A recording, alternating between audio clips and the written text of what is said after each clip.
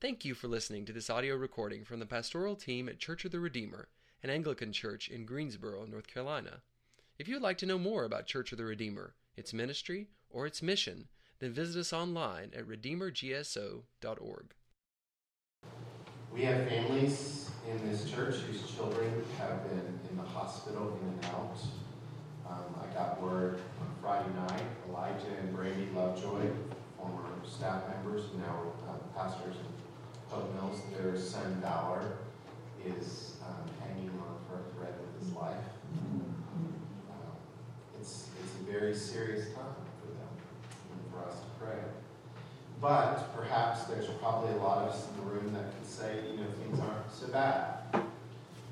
Maybe I need to lose a few pounds. I noticed Jason Myers made a comment about my weight in a previous sermon. Get him back. Maybe we need to watch less TV or be nice to our family members, but things aren't going so bad. The section of Luke chapter 13 speaks to us in that room. So I hope we can see this in Luke 13. We will see what is repentance. Secondly, we will see why Jesus gives us this call to repentance. And thirdly, we'll see the patience of God. So what is it? Repentance. Why we are called to repentance. And we'll see the great patience of God saying to us, there's still a chance. So, Lord, thank you for this day and this time that we gather to hear from your word. Your word is our food, it's our life. We are desperate. As we sang earlier, all of us are thirsty. We're thirsty for something in this world. And may our thirst be quenched in you. May you be the one who fills us today. And may we turn fully with our whole hearts to the Lord Jesus Christ and find in him our hope. We pray, Holy Spirit, that you would forgive this preacher, that you would fill us and make our hearts fertile ground for your work, that we may trust God with our life. And we pray this in the mighty, mighty name of Jesus. So most people assume repentance. You hear that term, repent. It's like I've been taught I need to say I'm sorry. We have 6 children. 5 of them we see. The 6th child, we don't see him. He's invisible. His name's Jonathan, and no offense to any Jonathans in the room. He's an invisible person. He roams around our house. He takes things. He causes things to disappear. He makes messes. I've seen dollars disappear from my wallet because of this invisible person. It's like a bad Bruce Willis movie character. The worst thing he does is he even loses the remote control. And so naturally, I feel very sorry for our children who are falsely accused, who are cruelly blamed for this nefarious, insidious work of this invisible person named Jonathan. Most people associate repentance with being caught. I've done something wrong, behavior, and it's time to come clean. Change of behavior. Repentance is deeper than behavior. Repentance is when you are faced with an ancient, predictable posture. Not just behavior. Behavior is a symbol. But this ancient posture, here it is, that you and I can manage to live our lives without God. We can operate and live without God, Father, the Son, and the Holy Spirit. Isn't it fascinating that Moses, who the scriptures say is like a type of Jesus, before he was able to walk the Israelites out of years of oppression, said, "Who will go with me? Who are you, God? Who do I say that you are so that when I deliver the Israelites, they will go with me. It's possible to live our lives without God. And it is an attitude, and it's a modern sentiment of, I got this. So to hear about a call to repentance sounds school-marmy. It sounds like that old woman who saw you smoking when you were in high school, and she yelled at you and pointed her finger, and she said, I'm going to tell your parents. Or you've been called to the principal's office. You had that call on your school microphone, please send so-and-so down to the office. Or when a friend or a dear relationship writes you or calls you or nowadays texts you and says, we need to talk. Don't you hate that feeling? Your heart just drops. David Brooks, who's a New York Times columnist, said this: in a guilt culture, you know that you are good or bad by what your conscience feels. In a shame culture, you know you are good or bad by what your community says about you, by whether it honors or excludes you. In a guilt culture, people sometimes feel they do bad things. In a shame culture, social exclusion makes people feel they are bad. In fact, bad people are those who exclude. Unless you are excluding someone who is an excluder, then you are a virtuous person. He continues, the guilt culture can be harsh, but at least you could hate the sin and still love the sinner. The modern shame culture allegedly values inclusion and tolerance, but it can be strangely unmerciful to those who disagree and to those who don't fit in. So we no longer feel guilty because we have become a shame culture. This is why the greatest problem for us is not inclusion or exclusion, but forsaking God. This is why we need to understand the call to repentance. In Luke chapter 13, we have this most amazing scene. Jesus is given a scenario by religious leaders, and the scenario is probably self-justification on their part. So Pontius Pilate, who was the governor of Jesus' day, had killed some of his Galilean political enemies while they were worshiping. Imagine, we've just heard about this recently in New Zealand. It seems to be happening more frequently. The conclusion of those who are asking this question to Jesus is this: those people who were crucified, even in the context of their worship, even though they were Jewish and of the faith, they must have really deserved a cruel death. It's this age-old position. I get what I deserve. So God got them back.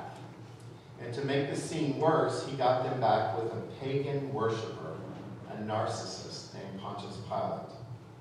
But Jesus does not let their school of theology prevail. He asked them, do you think that these Galileans were worse sinners than all other Galileans because they suffered this way? I tell you, no. But unless you repent, you too will all perish. Then Jesus does something pretty fascinating here. He ups the ante. He tells them a story, a modern story, a common newsworthy event about a tower in Siloam that fell on people accidentally. And so here's some people in this temple that got what they deserved from Pontius Pilate, according to the questioners. But here's some people who a tower fell on them, almost like an airplane dropping out of the sky, no fault of their own. Evil and tragedy has come upon them. Jesus says, do you think these people were more guilty than all the others living in Jerusalem? I tell you no. Unless you too repent, you will perish. This is a stiff passage. Why did you all pick me for this? Let me try and carefully state what Jesus is undermining for us so we can understand the depth of this passage and see our eyes open as the eyes of those listening. Here's what Jesus is saying. Whether you have done really bad things you need to repent. And whether you think you are a good person and things are going well, you too need to repent. In other words, don't miss this. According to Jesus, repentance is for everyone. Repentance is for you and me, seated here today. Repentance is the pathway to God. I'll explain this a little bit. You see, Jesus came preaching on the scene. Good news. Who doesn't want good news? The kingdom of God is at hand. He healed people. He did the unthinkable and he did the impossible. But he always said, repent and believe. His message was not just blessing. It was blessing through repentance. In Luke 13, Jesus is talking to people who hear these words and they think, as I am tempted, as some of you will probably be tempted, you know, repentance is for someone else. And I've got that person in mind. It's for really bad people, right? Soccer moms don't need to repent. It's really for awful politicians, for dictators, for abusers. It's for greedy corporate CEOs who rip us all off. But in reality, everyone needs to repent. Even those who see bad people who need to repent and are getting away with it need to repent. Listen to Psalm 73. Surely God is good to Israel, to those who are pure in heart. But as for me, my feet had almost slipped. I had nearly lost my foothold. For I envied the arrogant when I saw the prosperity of the wicked. They have no struggles. Their bodies are healthy and strong. They are free from common human burdens. They are not plagued by human ills. Therefore, pride is their necklace. They clothe themselves with violence. From their callous heart comes iniquity. Their evil imaginations have no limits. They scoff and they speak with malice. With arrogance, they threaten oppression. Their mouths lay claim to heaven, and their tongues take possession of the earth. Therefore, people turn to them and drink up waters in abundance. And they say, how would God know? Does the Most High know anything? This is what the wicked are like. Always free of care, they go on amassing wealth. This is a natural position that we hold. This is why Luke 13 speaks to us. Listen to what the psalmist says in understanding. Surely in vain, I've kept my heart pure, and I've washed my hands in innocence. All day long, I have been afflicted, and every morning brings new punishments. If I had spoken out like that, I would have betrayed your children. Listen, when I tried to understand all of this, it troubled me greatly until I entered the sanctuary of God and I understood their final testimony. Luke chapter 13 is a warning passage. Lest you perish. When things are going great, watch out. There's no more greater danger than when things are clicking for you. When your checkbook is full, everyone's healthy, you've got that great thing. So if you're sitting here and things are good, repent. Wow. Couldn't we have a different preacher today? No more important time to repent than when things are going well. You see, if you don't see things this way, then here's how you and I are tempted to view success and health and blessing. You will view it as something you have earned rather than God's grace. The definition of grace, as you know, is unearned favor. Something given, not earned. Now, I'm not saying you should be apologizing for when things are going well, or else the coffee hour will be awkward. How's life? Terrible. I'm bankrupt. Do not posture yourselves. You're not apologizing that God gives blessing. but you are living a life of repentance. And that life of repentance leads to gratitude. There's a blistering parable that Jesus tells in Luke chapter 18. To some who were confident of their own righteousness, and they looked down on everyone else, Jesus told this parable. 2 men went up to the temple to pray, one a Pharisee and the other a tax collector, one a religious leader and the other a dirtball. The Pharisee stood by himself and he prayed, God, I thank you that I'm not like the other people, robbers, evildoers, adulterers, and even like this tax collector. I fast twice a week and I give 1/10 of all I get. But the tax collector stood at a distance. He would not even look up to heaven. But he beat his breast and said, God, have mercy on me, a sinner. I tell you, this man, the tax collector, rather than the other, went home justified before God. For all those who exalt themselves will be humbled, and those who humble themselves will be exalted. Let's see in this parable quickly. One man boasting of himself, and the other is pouring out his heart to God. One man saw his great need, and the other man saw his great self. The greatest problem for us, friends, is not when things are going bad, but when things are going good. During the good times, it is easy for self-righteousness to bloom like a spring flower. This is why I love the different seasons of the year. Lent is, as Benjamin reminded us, for people who have falling towers on them. Yes. On the whole, God does not pay us for our sins. That's death. It is why death is so ugly. It's so destructive. Death is a monster. No one escapes death. Whether it is tragic or you die in your sleep, death is a vicious reality we will all face. Lent is also for people who things seem to be going right.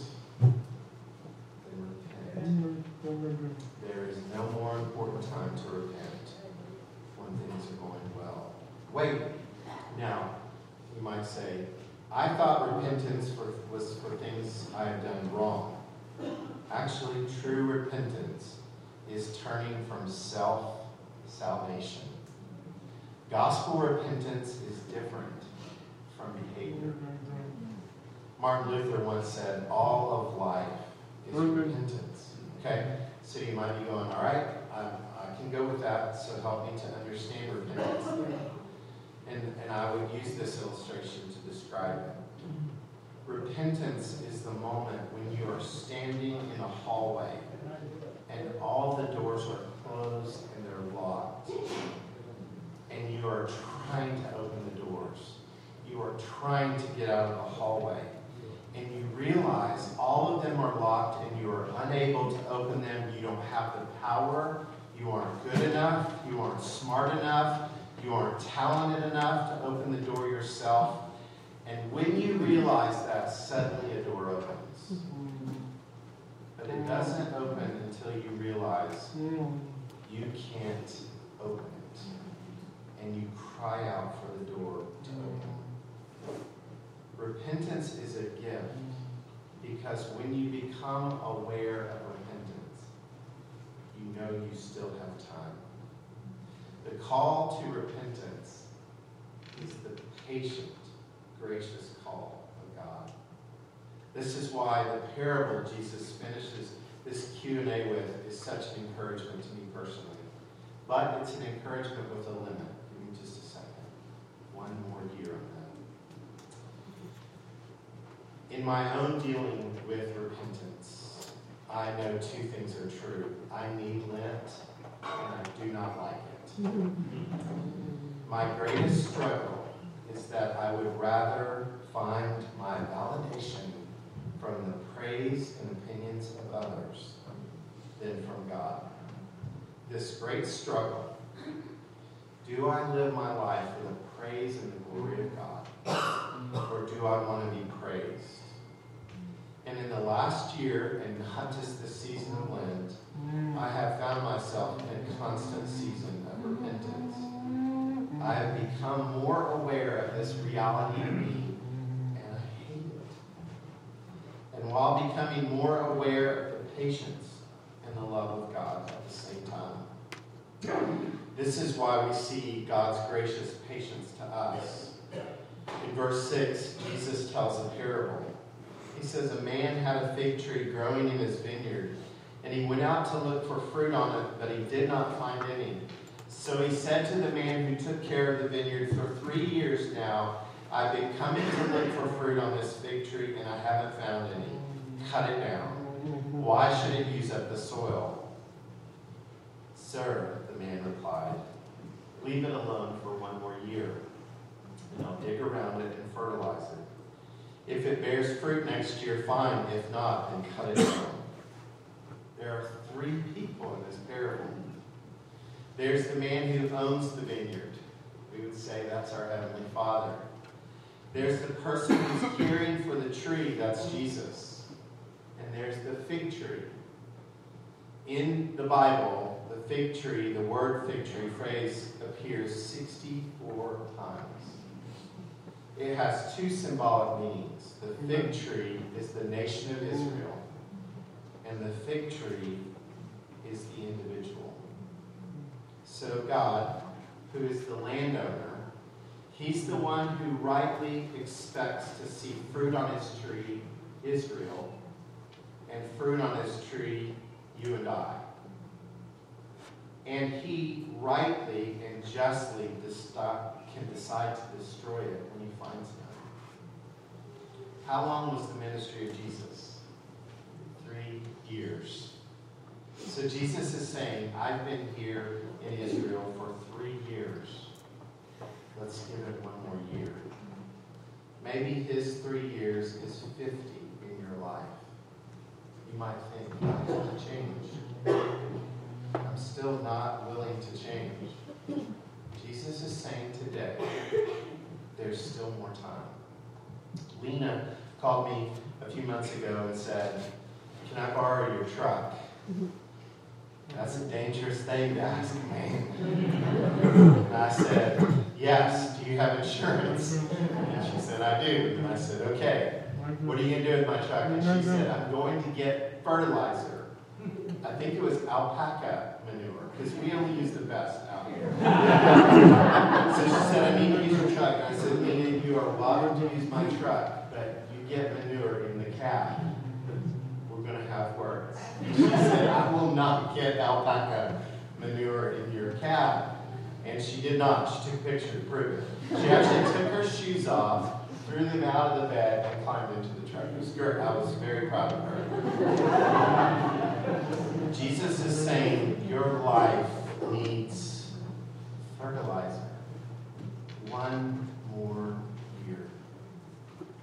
The gardener asks for more time from the landowner. What does he do? He fertilizes it. He throws manure on you. He buys time to see if repentance will come. Why does he do this?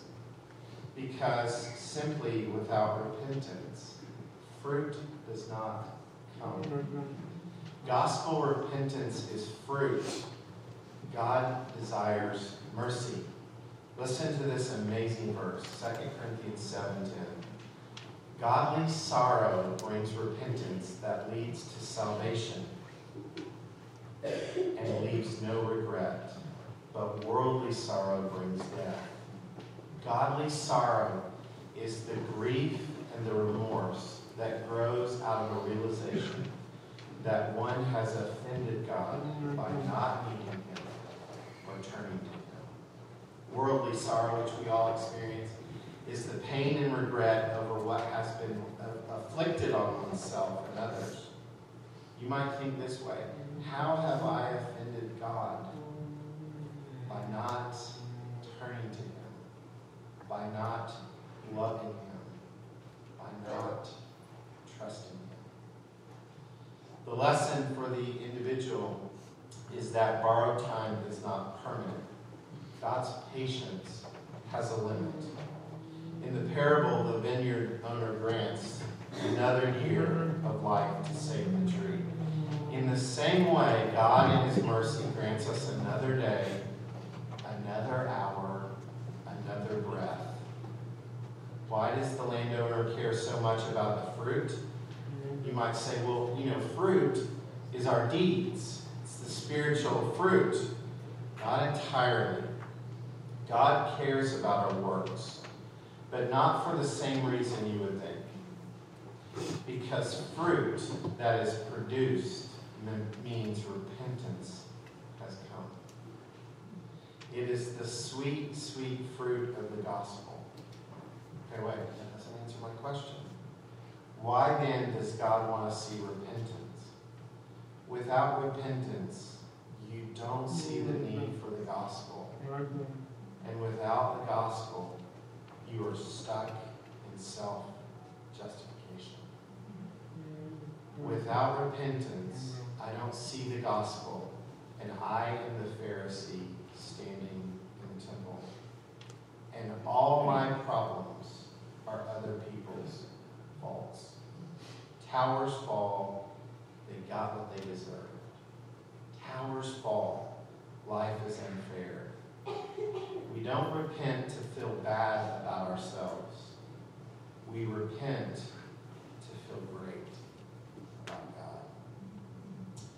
Jesus Christ was the best man who ever lived and had the worst lot in life. In order to prevent the worst happening to us, Jesus got the worst tower. See, he got a ton of bricks on him for me. The one who didn't need to repent got the very worst. But the one, me, you, who really needed to repent, we got his grace. One more year. In the name of the Father, the Son,